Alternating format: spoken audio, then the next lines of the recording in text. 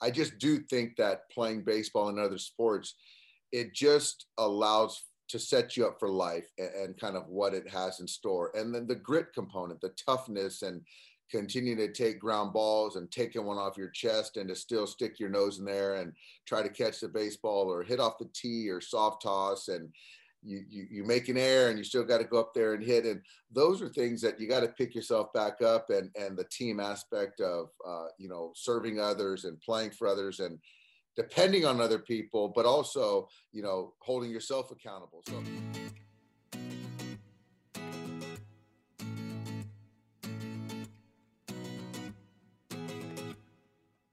Coach Ballgame, today we are fortunate to have Mr. Dave Doc Roberts.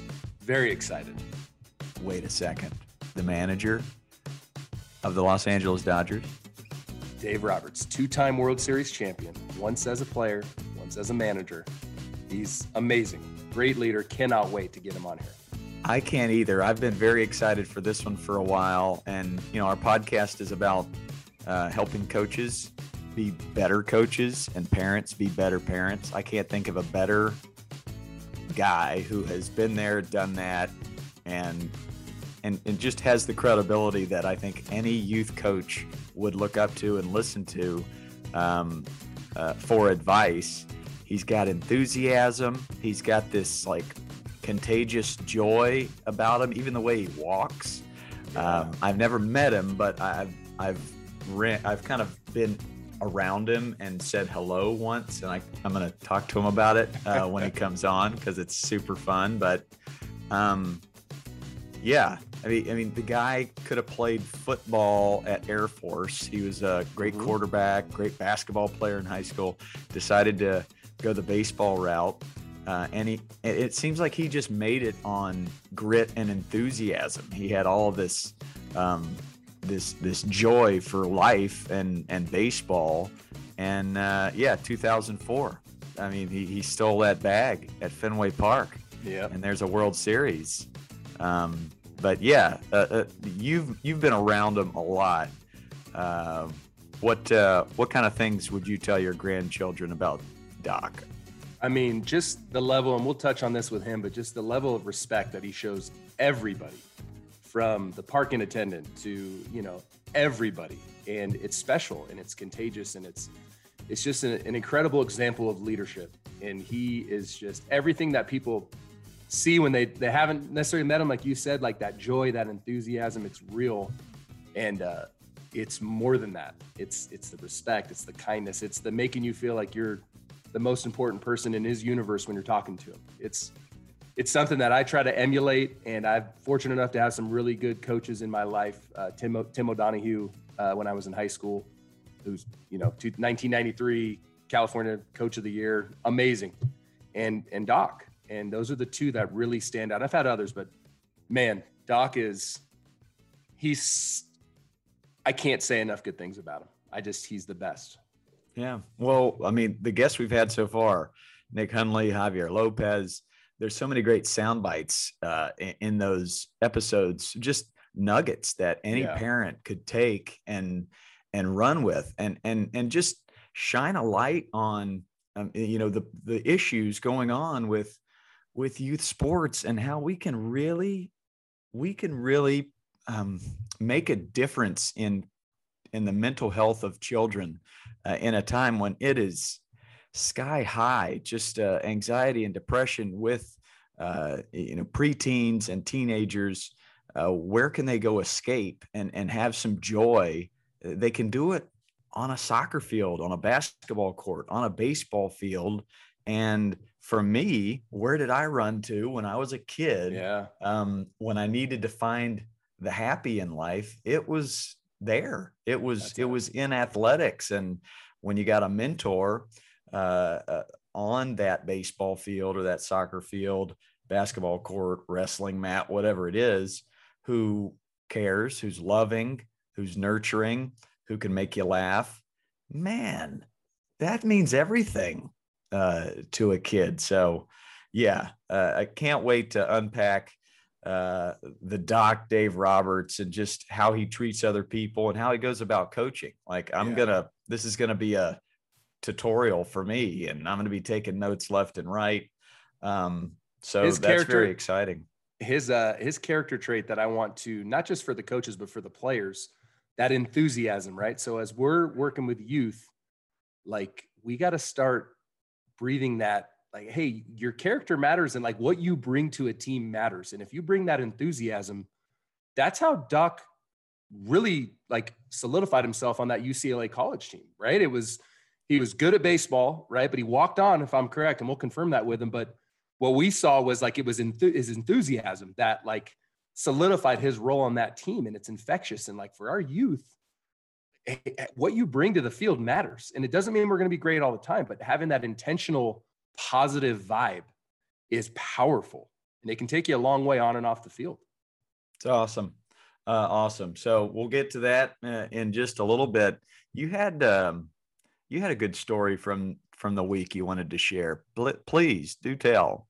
Okay, well, yeah, great.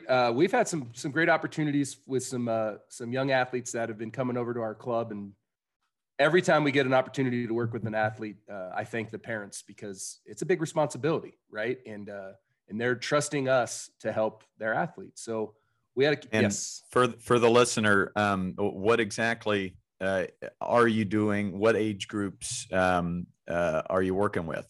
This is 13 and 14-year-olds. So OV Mets baseball club out here in Oro Valley.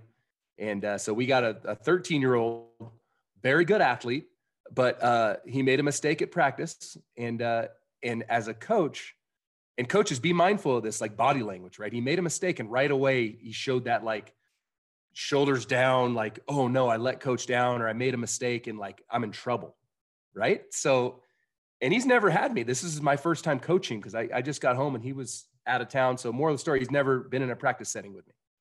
So I was able to walk over to him and say, hey, hang on a second. Now, we want you to be fearless. Like this environment is a fearless environment. I want you to be fearless and aggressive. And when we do something that, was a mistake, like it's just an opportunity for us to learn and grow as a club.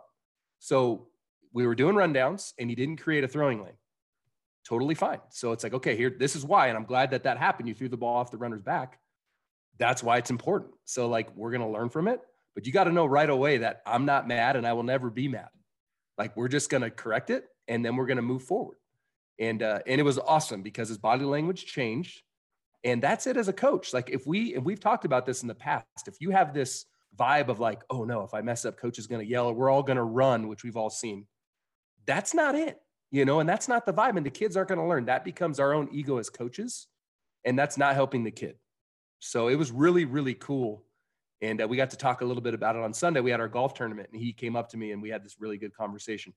Great kid. And he's working his tail off and I'm proud of the work he's putting in. And a really special moment that I could just tell him, hey, dude, like, you be fearless and you be confident. And even when we make a mistake, we need to carry ourselves with confidence. And it was awesome. It was a really cool moment. Well, when you take the fear out of it, when you take that whole aspect out of a play, and that's a high leverage moment there, right? Where you're trying to get a runner out.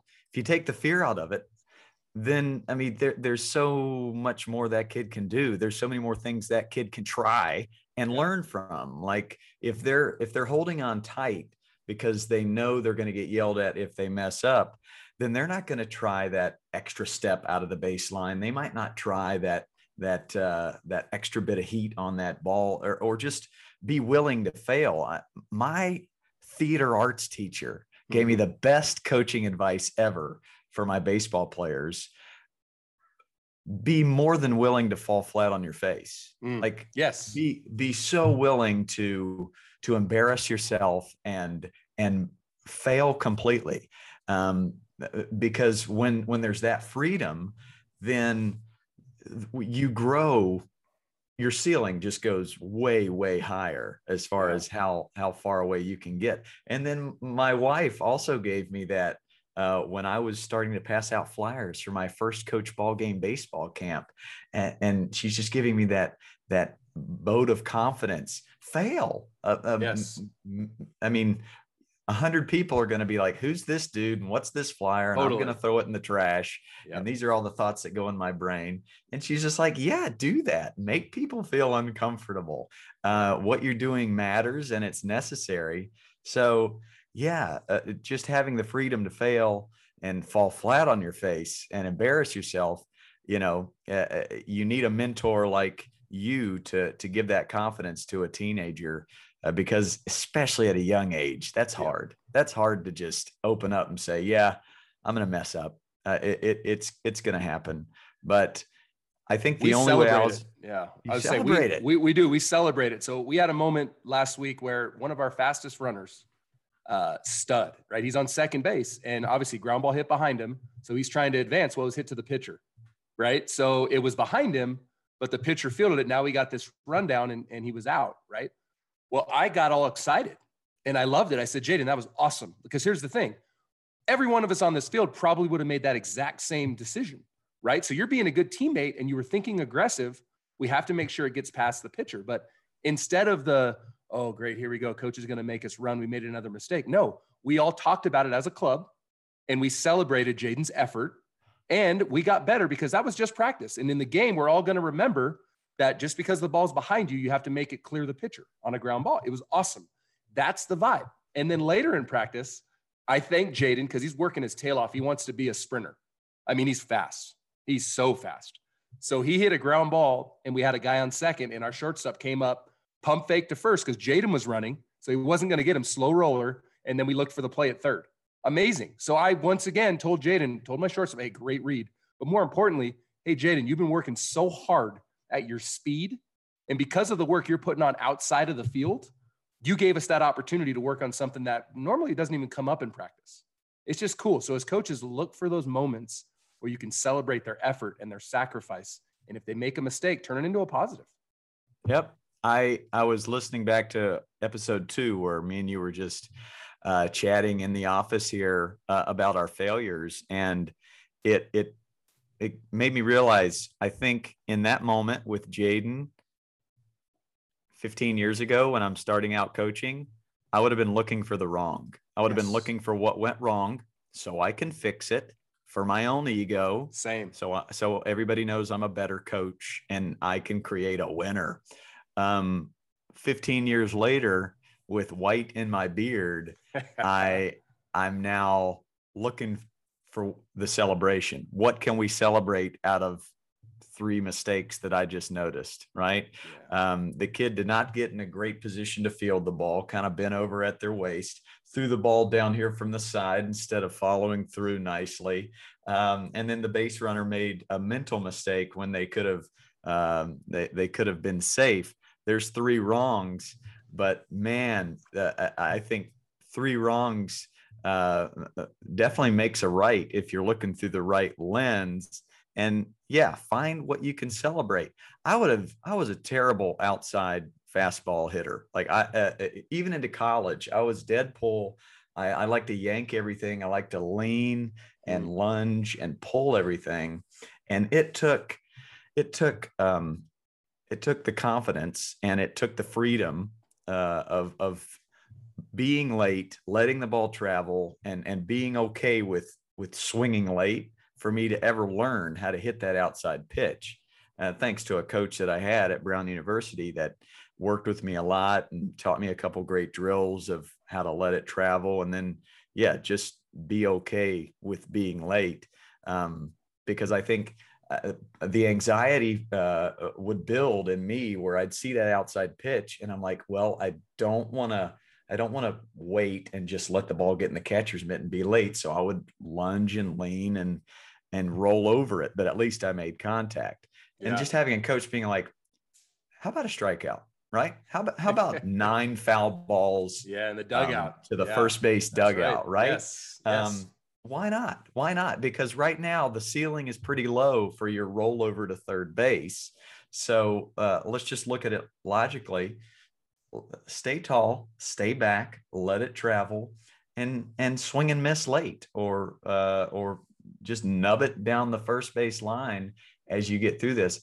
And those are the things I celebrate when I'm working with kids on hitting that outside pitch. Now I can use those things from my failures in college and even in high school for those kids now. And man, it just, it brings so much more happiness to the field. Like we talk about the uptick in your happiness with this podcast. I've found such an uptick in my happiness from chatting with you about the way coaching should be. That's how we're going to create happiness with these kids and these parents. So we just finished a Sandlot season, and I'm working with kids ages 3 through 13. We just finished our fall season. Nice. We'll start our winter season after Thanksgiving starts, but I can't tell you how many kids that would not be playing the game of baseball have come out to the Sandlot in their blue jeans, and they've thrived, and they've told their friends about it, and now they're playing, and they want to go to an Angels game or a Dodgers game, all because of this idea as a coach that we're looking for something to celebrate. Yeah. And it transfers over to the parents, where they walk up to the field with their lawn chair, and there's more smiling faces. There's not as much looking at the scoreboard and wondering, is my kid going to get that starting job in high school? No, especially at this age, they haven't even hit middle school yet. Just give them the love for the game, and make them just want to come back because of how much celebrating there is going on. So I saw it last night with a brother and a sister who came for the first time, and it was the final game of the season. But these two just wanted to try it out and see what it was like, and to kind of look through their eyes at something we created for 8 weeks straight, and all of these kids knew each other, and here's these two newcomers, but to see how included they were by all the other coaches, like we gave them a nickname pretty quick, and they immediately jumped on board and kind of figured everything out. Oh, they're singing this weird song about dancing on a toilet to get down and ready. Oh, they're cheering this hitter's nickname over and over every time they bat. Wait, everybody's giving a fist bump to the person that just got out. And, before you know it, they're right in there. And they've made a couple new friends. And I don't think they'd played much baseball at all, but they were 10, 11 years old, and they had a great time. So, I love that idea of looking for something to celebrate as opposed to looking for the wrong. It means the world to these kids. It's true as a coach. Like, what are you coaching, right? Like, what's your goal? So we want our coaches that are listening to this, and hopefully this can permeate youth sports. Let's start coaching their heart. Like, coach the kid's heart, coach them how to be kind, and fist bump the kid who got out, and don't roll your eyes if a teammate makes a mistake. Look at him and say, hey, I got you right here. Hey, I'm gonna get you a ground ball right here. Let's go. We got this. We'll pick each other up. And that's powerful. My 4-year-old this morning heard your voice, and he said, that's coach ball game. I want to go back there, Dad. So Titus, shout out to Titus. But that's that vibe that you set. And so for us as coaches, celebrating the positive, and really, if we want to coach the process, right? Like there's nothing wrong with, hey, Billy, you made a mistake there. That's okay. What were you trying to accomplish? Right? And all of a sudden we can get into that process. Hey, how was your heart rate? A little fast, right? Okay, well, this is just practice. So what's going to happen in the game? Is it going to get even faster or slower?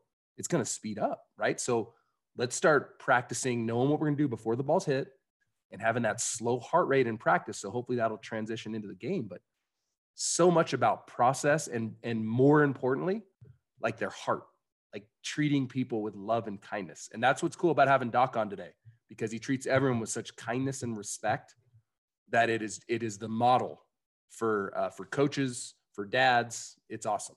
And that's why I want to ask a man like that, who is so positive and kind to everyone. Okay, how do you go about challenging that 1 out of 50 that just won't do what you ask, or they don't jump on the bandwagon? And I have a question for you, Chad Chomp. How do you eat an elephant? One bite at a time. Thank you, Nick Hundley. I've been using that so much. I've used it too. And attaboy to you, because my daughter is the most social, personable gal in her school. And we just had a parent teacher conference with her teacher, but it gets her in trouble sometimes, and she doesn't focus or listen in math class. And this idea of just eating the elephant one bite at a time, that is her being. She is wired to be social. She is wired to just talk, and it gets her in trouble when she's supposed to focus and listen on a lesson. And I used that quote with the teacher. I said, "Thank you for being on board to try and eat this elephant one bite at a time," because we've tried. We have discussed it and given consequences and been firm and been stern and tried to be loving. And if you can just look at that as one small step at a time, and you got to just trust that when it matters, when they're grown, that it's all going to work out in the end, it makes it easier for a coach. I know that. Just eating elephants. So a big elephant we're trying to eat is this youth culture of aggressive parenting. Also can't wait to touch on that with Dave Roberts. But to piggyback kind of what you ran into last week with coaches getting thrown out and umpires getting cursed at, I ran into a dad who umpires in Marietta voluntarily because the umpires, they just left. They left the Little League and they said, you know what? We're just going to let you guys umpire. It's not worth it. This aggressive yelling and cursing from the bleachers and from the dugouts. We're going to go do our own thing. And you guys can figure out how to umpire your game. So they have volunteer dads and brothers that do all that stuff now. But hey, I think we're doing a pretty good job episode by episode, trying to change this culture. It is not going to happen overnight. I know that. Well, they say win at all costs. So let's change that to win the kid's heart at all costs, right? And that may cost you a game. It may cost you your ego, but let's win the kids' hearts at all costs. How about that? You care if I write that one down? I think that's something that we write down. It came to me this morning. Win the kid's heart at all costs. All costs. I love that so much. Well, let me introduce our guest today. We are so fortunate to have Mr. Dave Doc Roberts. He's the best leader I've ever seen. He leads by example. He makes everyone feel validated and important. I can speak to that from my own experience. His record as a manager, 542 wins, 330 losses. That's amazing. I did a little bit of research. He's never managed a team that was below 20 games over 500. That's awesome. He's the best. And Doc, thank you so much for joining us. We're so excited to have you. Good morning. Fellas, good to be here. I love it.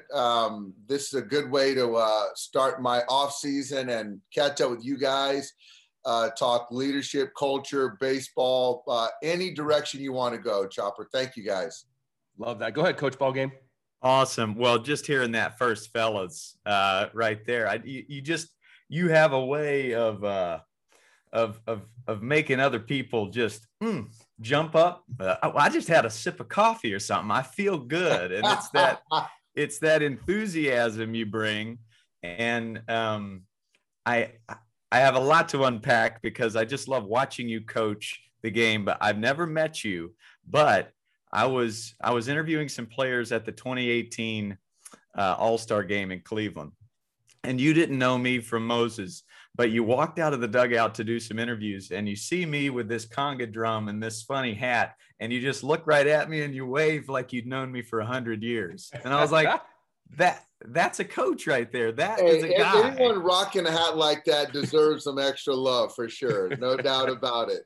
You know what? I think it's just one of those things where, I get that from a lot of people in and outside the game, but it's about relationships. And I think that, whatever you do, it's like if you can kind of focus on the people and just building relationships. Then it just makes it more fun. It just makes it more gratifying, and it makes your job, which you're obviously getting paid to do, more fun and easy to kind of navigate. Well, and on that topic, Chad Chopper just said, in this culture of youth sports where we're trying to win at all costs, and it's something we started a podcast for, to try and turn that culture on its head. Instead of winning at all costs, he said, win the kid's heart at all costs. And I think if you're coaching the heart and you're coaching the person as opposed to the player, you kind of look through a different lens, and it becomes way more about nurturing and just respecting other people, which you do big time. And I look up to you because of that. So thank you for the way you go about it. No, Chopper's right, Coach Ballgame. He's right, and I think it's interesting. It's like when you start and focus on the heart, whether it's obviously parent to athlete to child, but coach to athlete to player to player, and it's like you start. One of the things that I always learned is, when you get to our level of coaching, it's, do you care about them? Do they know you care about them? Can they trust you? And can you make them better is the third one. But it starts with the heart. And it's like when you can start getting people to kind of trust each other, care about each other, then they want to play for one another, and they're more open. And then the wins will be a byproduct and ultimately fun. And we're talking about youth right now. And, there's a long way from youth baseball or soccer or sports in general to big league baseball. Big time. Yeah. Apples and oranges, as I like to say it. I'll get my first question out of the way, and then I'll kick it back to you, Chopper. Your nickname. I always give kids nicknames. That's like how I engage them and kind of make them feel welcome. What's your nickname and how'd you get it? So my nickname is Doc, DOC. It's DOC without the extra 8 years of education. I didn't go to medical school, so my initials are DR, Dave Roberts. College, I was called, my buddies used to call me DR, and then once I signed a pro contract within the minor leagues, it was Doc and Hit Doctor, and then it just kind of shortened to Doc. And so now I can differentiate from college friends who DR. Professional baseball, it's Doc, and then high school is just Dave. So I wish I had more. I wish I had 8 more years of education to say I was smarter than I really am, but it's just simple DOC, Doc. It fits. And he is, I mean, he's selling himself a little bit short. He's got a PhD in how to treat people. I'm going to tell you that. Hey, Doc, what is your favorite thing about baseball? Well, my favorite thing about baseball, it's I can kind of look at it from a couple of different lenses now.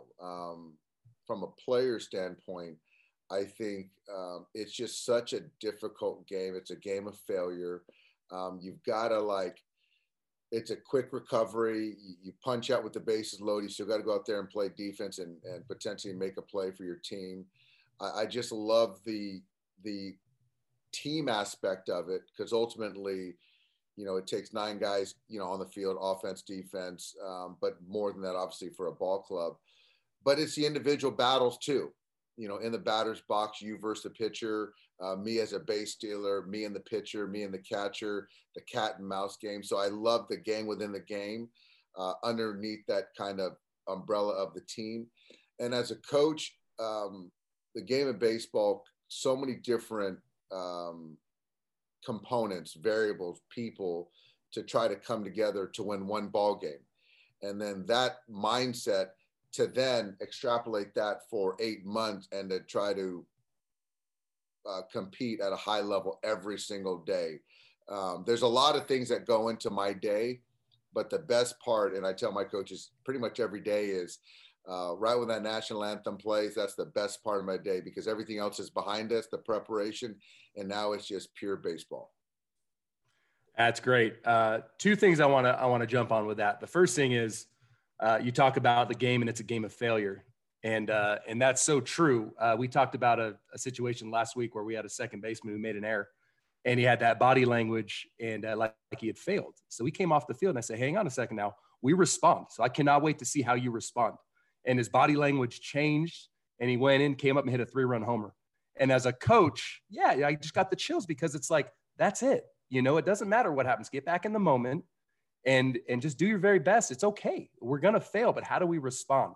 That's a great story. That's great. And that's something that young man's going to remember forever. And that's a life lesson. And I think with baseball, and that's why I do believe that people that kids, and I was a 3-sport athlete, you know, in high school, and even before that, I played soccer. And I just do think that playing baseball and other sports, it just allows to set you up for life and kind of what it has in store. And then the grit component, the toughness, and continue to take ground balls and taking one off your chest and to still stick your nose in there and try to catch the baseball or hit off the tee or soft toss, and you make an error and you still got to go up there and hit. And those are things that you got to pick yourself back up, and the team aspect of, you know, serving others and playing for others and depending on other people, but also, you know, holding yourself accountable. So that's stuff that I've learned as I've gotten older. I instill it in my kids, and I'm very fortunate to have 2 great kids and a wife that supports that as well. Yeah. And the last thing I'll say, and I'll kick it over to you, Coach Ballgame. No one gets to know this, but the folks that are in the clubhouse. But my favorite part of the day was not the national anthem. It was you running out to the national anthem, because you hear Doc just loving on everybody that comes in, all the way down to Clyde, who's awesome. And he's the guy that's making sure we're following the rules for all the protocols. And Doc just loves on, hey, Chopper, let's go. Reimer, Clyde, let's.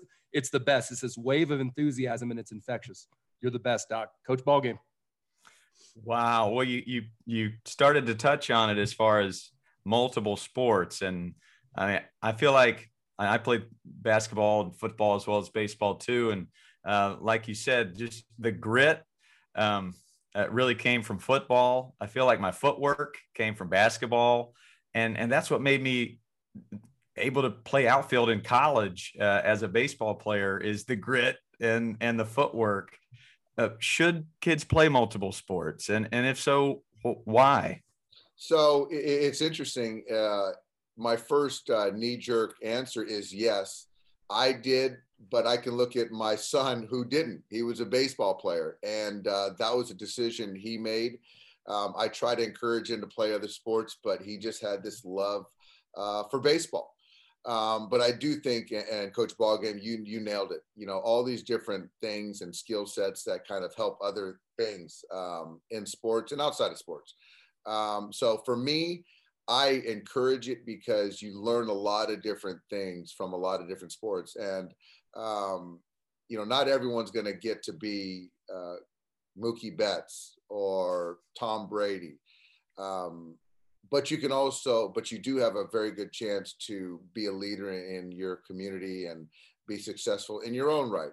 And I do believe that playing other sports allows for that. The hard thing now is when you want to excel in a particular sport, even at the high school level, these kids are playing travel ball at such an early age. And so now when you're not dedicating the extra hours in that one particular sport, you're behind. And if you're not a freak of nature like a LeBron James, which 99.9 of us are not, you're at a disadvantage. And so that's where the fun, if you're not playing, you know, getting able to play and like be an active participant, then it's not as fun. So how do you combat that? You focus on a sport, you play travel ball, you hone your skills. So it's tough. And I will say that the athletes now, the players or skill sets are considerably better than when we were younger because there's more of a focus. I don't know if athletically they're better, but I do think that if you're going to play baseball, when you're trying to play 3 other sports or 2 other sports, you're at a disadvantage. So parents these days, it's tough. And I went through it. This is something I've been wanting to ask you for a while, and we just touched on it a little bit, and then we'll kick it back to you, Chopper. But the reason I started the Sandlot, which is just this neighborhood pickup game, is because I had kids at age 7 and 8 coming to me and saying, my travel ball baseball coach won't let me play soccer because I got to play year-round baseball. And the kid was sad. He wanted to hang out with his soccer friends. He also wanted to hang out with his baseball friends. He also just wanted to be a kid and hang out with his folks. So I've run into this aggressive travel ball culture, especially at a young age. And I sense the reason that these coaches and parents get so loud and yell at these umpires at these tournaments is because they want their kid to be seen by a Dave Roberts. They want their kid to be seen by a high level coach. What is your advice to that parent? And what is your advice to that youth coach out there?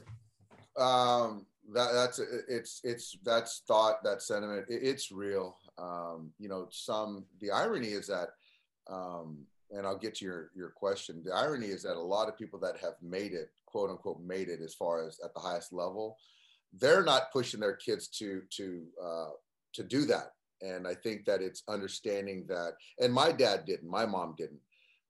It was kind of allowing me to do whatever I had fun doing and competing. And I think part of it is that they want their kids to be seen. Part of it, I think that they want to leverage the sport to potentially get into college, which is so competitive, which I totally understand. The other part of, I think that they didn't have that experience of being an elite athlete or having that opportunity. And so they want that for their son or daughter. And so they feel that if they push, and it gives them the best chance for success, which not always is success. It ultimately sometimes leads to burnout. But I think to your question, Coach Ballgame, it's communication, and it's continuing to encourage, but hearing and understanding your child, which no one should know their kids more than the parents. And obviously at 5, 7 years old, that you mentioned, they don't know a whole lot at that point in time, but you start keeping a keen ear and eye on if they're having fun or not, if they're kind of bowing out of practices or making excuses. So I just think it's just it just comes back to the house, though. Communication. It's something that we talked about a few weeks ago as a coach. Your intensity is not going to fuel the kid's passion, right? So same as a parent. Like if you have this, I really want it for him. That's not it. Think back to Wayne Gretzky's dad, where he said, like, the greats, you have to tell them to stop, right? You have to tell them, hey, it's time to come in, Wayne. It's time to come inside. You got to eat dinner. You got to do your homework and take a shower. You haven't showered in a week. So as parents, we got to be able to see that. And whatever your kid's passion is, I mean, shoot, Doc, Emmy's got a voice like an angel, and she loves to sing. I mean, she has a voice like an angel, and that's a passion of hers. It's amazing. So you're fueling that passion. She's also really good at ping pong. But as a parent, you just fuel their passion. It's great. So I love that. That's great. Yeah, it is. And it's like, and you mentioned my daughter, and she's actually applying to schools right now. She's a senior in high school. And I'm not pushing her to go into performing arts school or go to Juilliard or do shows. And it's something that she knows she's got talent, but she wants to be a regular student. And, it's just, to succeed at a high level in anything, you've got to have that full commitment. And so I just think that, and when I go out and speak and talk to kids and parents, I just think there's so many more important jobs than what I do. I just have a job that I'm on TV all the time. But, and I think even if I didn't have a 10-year Major League Baseball career or managing a big league ball club, I would have been successful in my own right. And I'm not talking about financial. I'm talking about leading, people in the community and being an upstanding citizen and being a great father and husband. And I think that that's more important than anything. So, but I do think that it kind of comes full circle with playing various sports, communication, the teamwork, and what youth sports has done for each one of us and so many people. So it's important what Doc just said. And for our listeners, this is what we talked about last week, where Coach Ballgame, you said, I don't know why I'm being so blessed and having all these opportunities. And Javier Lopez said, I don't know why the good Lord blessed me. And Doc just said, like, I would have been successful either way because of how I treat people. And I would have had an impact in my community and how he loves everyone he comes in contact with. To me, that's why the good Lord blesses people like Doc. it's because their intentions are true and pure.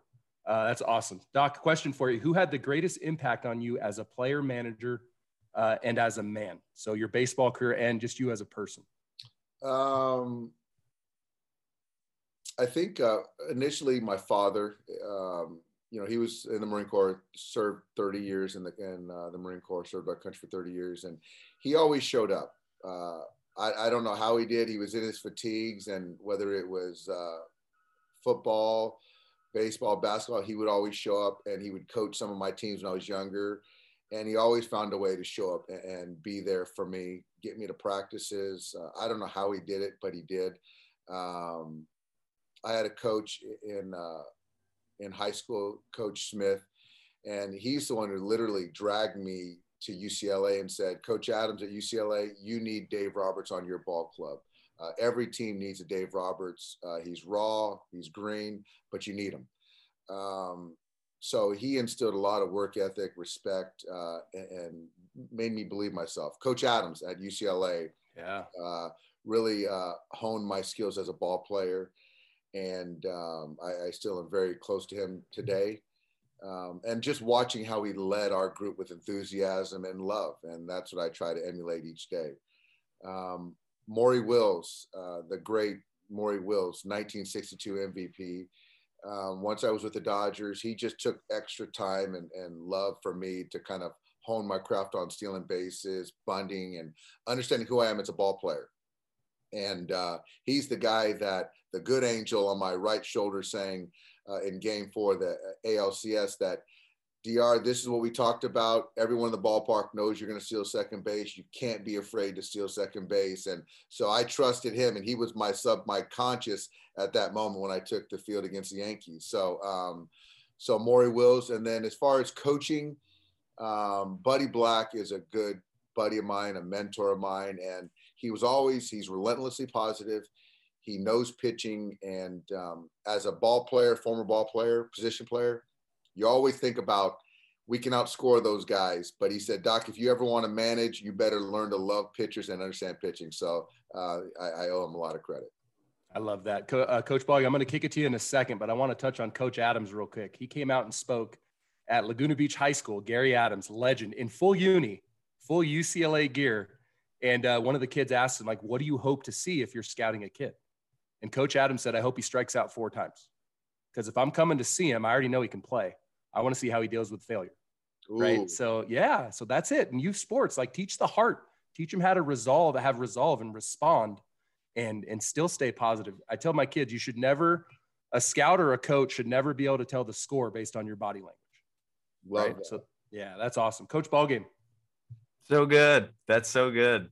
Me and Chopper have talked about this a lot on this podcast, is just our failures, especially early on as a coach. And I don't think you can become a good coach or a good parent unless you fail a whole bunch. And something that I did early on is I'd get pretty passive aggressive when kids lacked effort. And I've learned along the way that meeting each kid on their own playing field and finding out how each kid ticks and just being calm when I want to be angry helps a lot. But for you, how do you challenge a player that you can see lacks effort, even to a continuous basis? Well, yeah, that's a good one. You wish as a coach you never had to have those conversations and every player would play every play like it's their last play. That's just not reality. I think that I've learned, to your point, as the more experience you get, the more you learn, and the mistakes that you've made, which we've all made mistakes. I first and foremost try not to embarrass guys. I think that when I was growing up, it was about, you put guys on blast and coaches will embarrass you. I just don't think that's the best way to handle it. So one-off conversations, private conversations. Also, I like to have other players kind of go and hold their teammates accountable, because, as a coach, I think the best teams I've seen is when the players hold each other accountable, because no one wants to not have the respect of their teammates, and you don't want to let your teammates down. So I have certain guys that I try to, go to kind of, encourage guys to ramp up their effort. And so, and also I've learned as a coach to not take things personal. A lot of times, especially early on in my coaching career, when a guy's not playing hard, you think that it's a slight on you. And then it kind of gets under your skin, then you react with emotion, and it just never ends well. But a lot of times they're frustrated, or they're just having a bad day, and that happens. But I do think that it goes back to that communication piece. And, when you can have that trust in a player and know that he knows that you care about him, he or she knows you care about him, then you can kind of be more pointed, direct, and you can really connect with the player. Beautiful. I got no rebuttal there. Chopper, back to you. All right. Can you guys hear me okay? I had a little technical difficulty, but it sounds like, okay, we're all good. Perfect. Internet decided to kick out, but that's fine. We'll get through it. We're grinders, Doc. We'll get through it. Okay. So, Doc, you treat everyone with such respect and kindness. Where did you learn that, and why do you do it? I learned it from my mom. She's Japanese, from Okinawa. She was always instilling in me eye contact, a good handshake, respect people. And I think that's kind of the core of it. But I also think that my faith has a lot to do with it. I think that, the only perfect human that walked the earth was Jesus, and just the way that he was such a servant leader. And so kind of my leadership is kind of mirrors that, and showing compassion and love. And I just think that, when I live my daily life of trying to pour into other people, it actually makes my life more fulfilling. Does it at times, does my tank empty? Absolutely. But I do feel when I can pour into people and bring some sunshine and some positivity to their day, it just makes things better on a micro level in our world where now things are just so negative at times, it seems. Love that. I have 2 points to make. Then, Coach Begum, I'm going to kick it over to you. One point is I want to share a quick story about Doc. And he touched on that he has a lot going on before the game. He has a lot going on before the game. There's meetings. His preparation level is second to none. And 2019, before COVID, we were able to bring our kids around. Doc's a big family guy. So I had my oldest, Michael, and we were walking by Doc's office, and he hadn't met Michael yet. So I thought I'd just quickly hey, Doc, this is my son, Michael, but then let him go because he's got stuff to do. There's a big league ball game coming up. And Doc took 15 to 20 minutes. He got out of his seat, walked around, and gave Michael this eye contact and this respect. And Michael felt like the most important guy in the whole world. Doc asked him about his favorite food and what he likes about school and what position. And it was just so special. It made my son feel like, Cody Bellinger. And it got to a point where I said, all right, Doc, I'm going to let you get back to it, because I knew that he had guys lining up outside of his office because they had a meeting to get going on. It's an amazing example, and it's just a glimpse to who you are, Doc, and I love it. And I forgot my second point, but it doesn't even matter because I got to share that story. Yeah, well, I'm right there. Yeah. Go ahead, Doc. No, it's just, and I appreciate you saying that. I remember that first meet with Michael, and I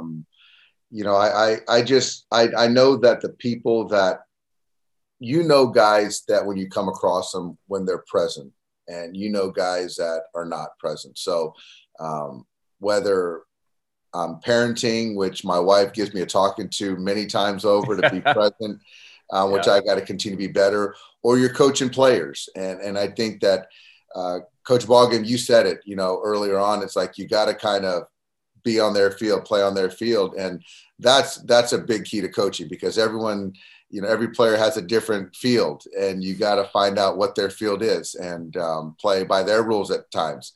And so I do think that when you can be present and give them certain times and moments, it goes a long way. And there's a lot of people that I come in contact with every day, but I do try to give as many people as I can a moment, whether it's a pat on the behind, on the shoulder, a hello, what food you eating today, what wine you drinking, or meeting a coach's son. So it just, I think exponentially, it just adds so much, enriches the environment, the culture. Yeah, and it makes you want to be better. So what you do and the vibe you bring makes me want to be better, And I do remember my second point, and it's something that I talk about with my kids through failure. And even at the big league level, I would share it with guys at the time when they were going through it.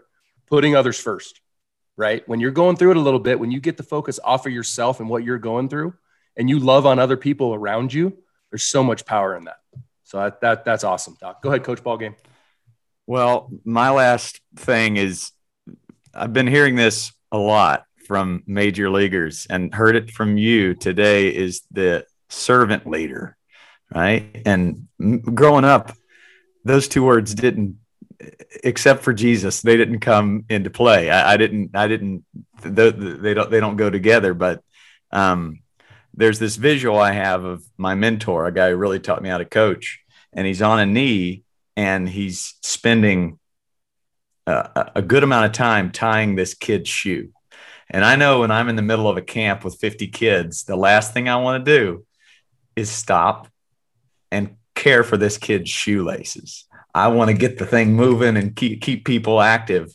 But something occurred to me, that might be the only thing these kids remember in 20 years, is just the visual of a grown man kneeling and tying this kid's shoe and making sure that shoelace didn't come off. So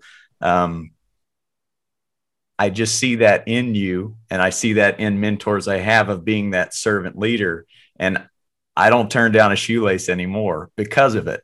But one of the things that my mentor also taught me about servant leading is apologizing when you know you messed up. And I think that's the hardest thing for me, especially with my assistant coaches and my players, is when I know I messed up, being able to own up to it. And this is my last question, but have you ever had to apologize? And if so, how did that build the bond? I don't know what it did to the bond. It was my second year or third year coaching. It was either in 17 or 18. We had a game at home, and it was a tie ball game going into the ninth inning. So we're at home. So it was top of the ninth inning, and the baseball book says that you bring in your closer. And our closer at the time was Kelly Jansen. And I decided to go with another reliever to save Kelly for a different part of the lineup. And so I used another reliever, I won't say his name, and he ended up giving up the lead. And so we didn't score in the bottom half. And so it's one of those things that I know that I felt it, and you knew that everyone on the team was saying, why don't we bring in Kenley in the ninth inning to keep it close, to give us a chance in the ninth? And I didn't. We lost the game. So I brought everyone in the clubhouse right after. And it was the balancing act, because initially I said the game was on me. I made a decision that I felt was the best chance for us to win. And that loss is on me. And I gave the reason why I did it, because I believe in the player that I put in the top of the ninth. But again, and I didn't want to slight him. So that was kind of a little bit of a balancing act, but something that, doesn't make sense, because if things don't make sense and they don't work out, you better be ready to be accountable to the players. I think that I don't think there was a meeting after the meeting, which is very important. So I kind of put it out there and owned it, which also lauding our guy that didn't feel great that night, that relief pitcher pitched the top of the ninth inning. So, and also making sure our closer understood my thoughts behind it as well. So I have done it, and it wasn't the first, and it probably won't be the last time. Yeah. And I'm trying to educate young coaches out there that might be the most meaningful thing you ever do, is sometimes just holding yourself accountable. And thank you for sharing that, because that inspires me to hold myself more accountable. And we can't be perfect. So thank you for that. Yeah, and that's kind of the point too. Is just like Doc did, and you said, Coach Ballgame, when you make a mistake, own up to it, and then that's going to garner more respect from your players and your coaches. Is like, hey, we all know Coach Schott messed up, but he owned it, and he's going to try to make sure it doesn't happen again. So that's awesome. My last question for you, Doc, and thank you again so much for taking the time. What is a must-have character that you look for in a player?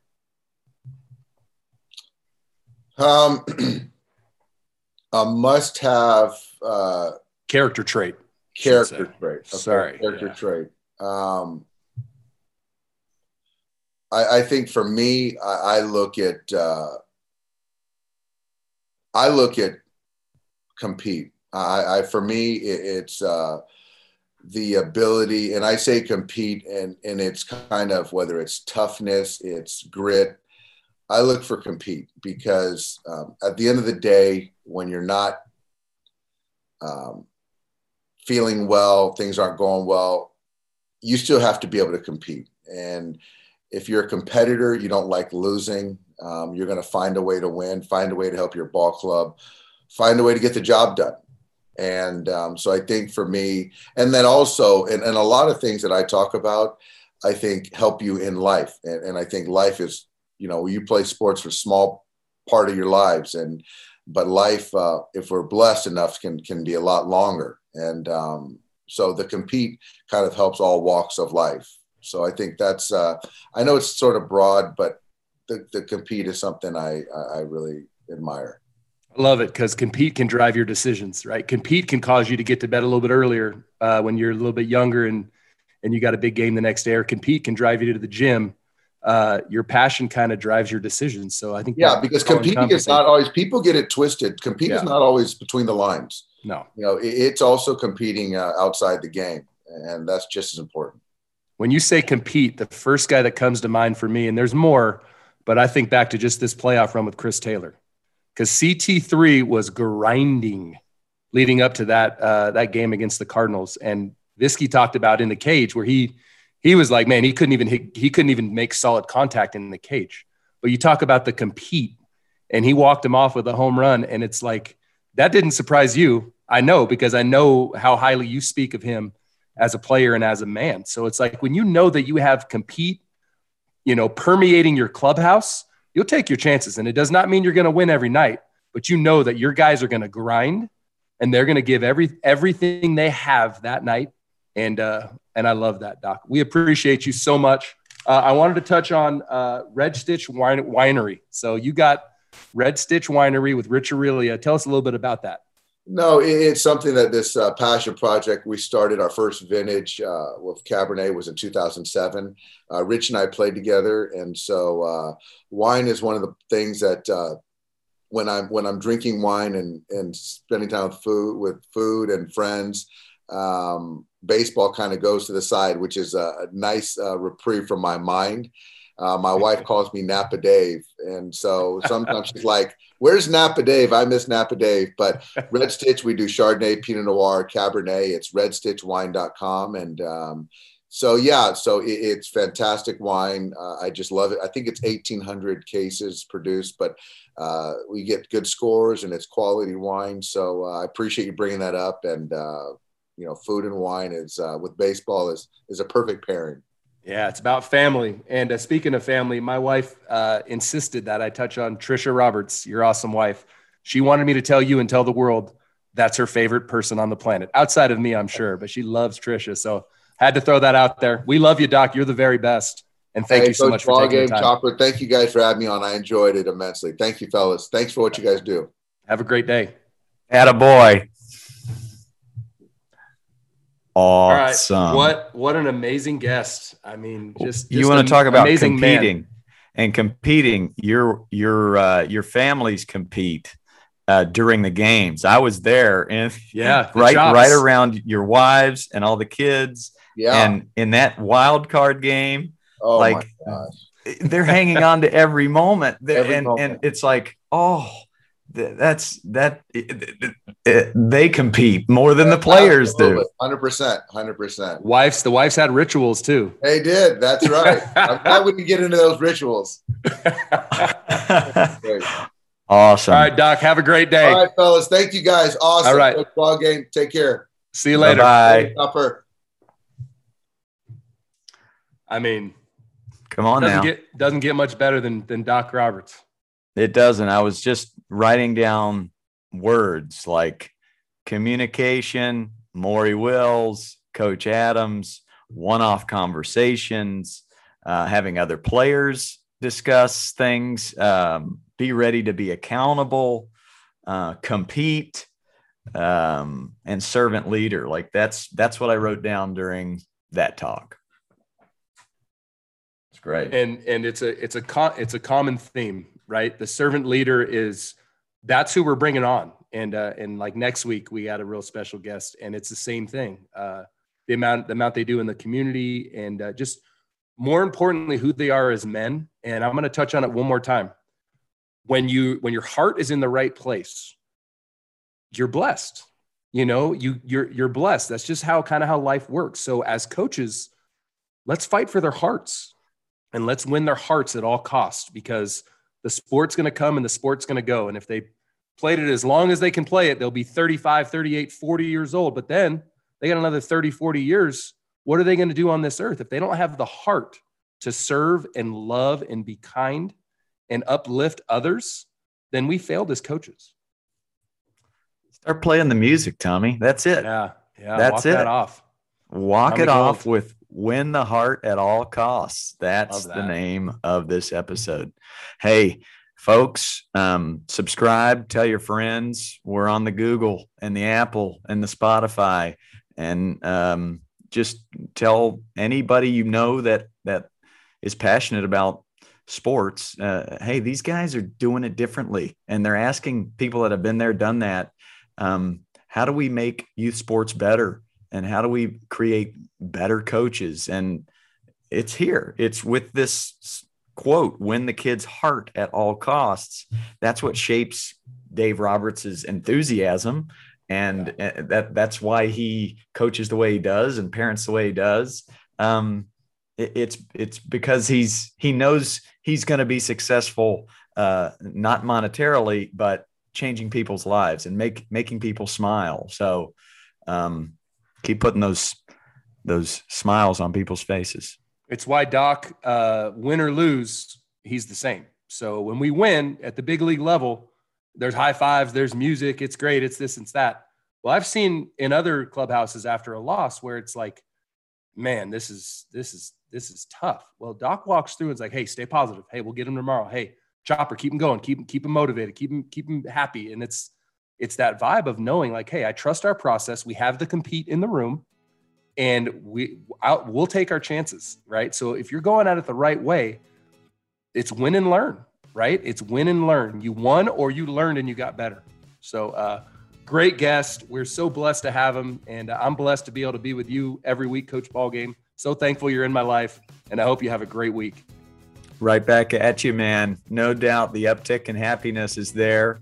I'm becoming a better coach one step at a time by just chatting with the Chopper here every Tuesday. So same. Look forward to next week. Mookie Betts. And Coach Doc Roberts, he mentioned Mookie Betts. So that was almost like a good little foreshadowing. We're real excited to have Mookie on, and what a tremendous man, tremendous leader. We all know the talent he has, but if you don't know about the stuff he does in his community and his heart, we're going to touch on that next week. Can't wait. Boom. Bang. Until next time, brother. Get that uptick in your happiness. Let's go.